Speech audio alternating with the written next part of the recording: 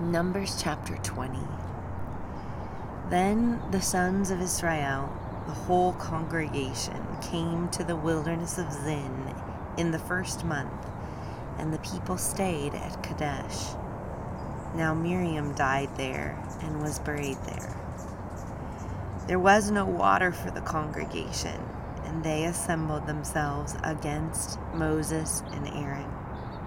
The people thus contended with Moses and spoke, saying, "If only we had perished when our brothers perished before the Lord.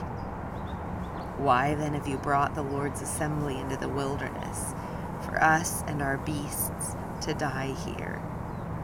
Why have you made us come up from Egypt to bring us into this wretched place? It is not a place of grain or figs or vines or pomegranates, nor is there water to drink." Then Moses and Aaron came in from the presence of the assembly to the doorway of the tent of meeting and fell on their faces.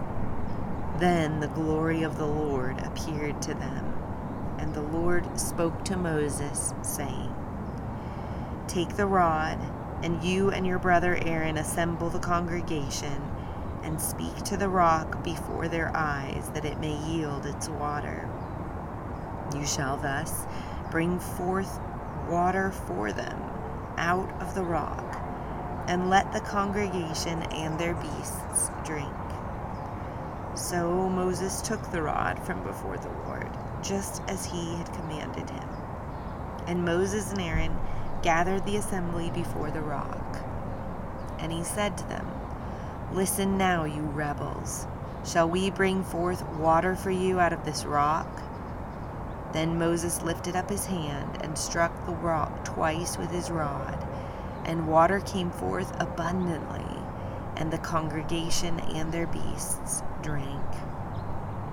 But the Lord said to Moses and Aaron, "Because you have not believed me to treat me as holy in the sight of the sons of Israel, therefore you shall not bring this assembly into the land which I have given them."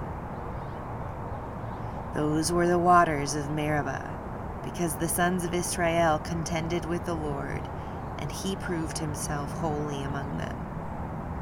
From Kadesh, Moses then sent messengers to the king of Edom.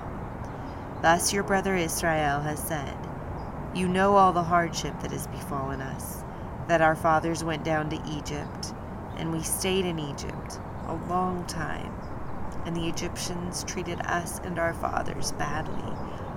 But when we cried out to the Lord, he heard our voice, and sent an angel, and brought us out from Egypt.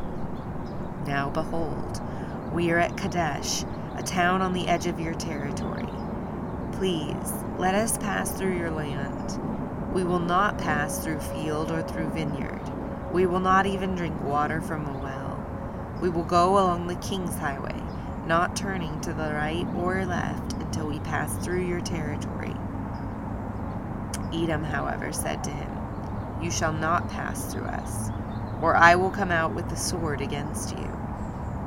Again the sons of Israel said to him, "We will go up by the highway, and if I and my livestock do drink any of your water, then I will pay its price.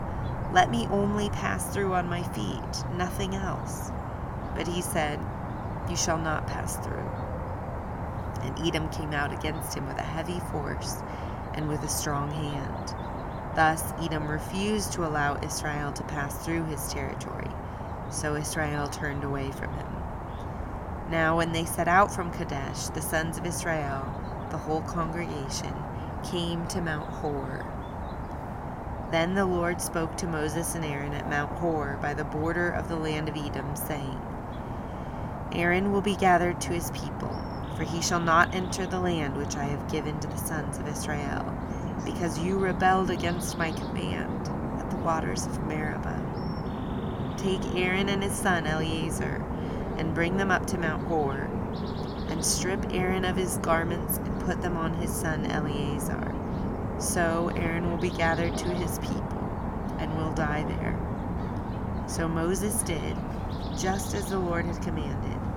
And they went up to Mount Hor in the sight of all the congregation. After Moses had stripped Aaron of his garments and put them on his son Eleazar, Aaron died there on the mountaintop. Then Moses and Eleazar came down from the mountain. When all the congregation saw that Aaron had died, all the house of Israel wept for Aaron 30 days.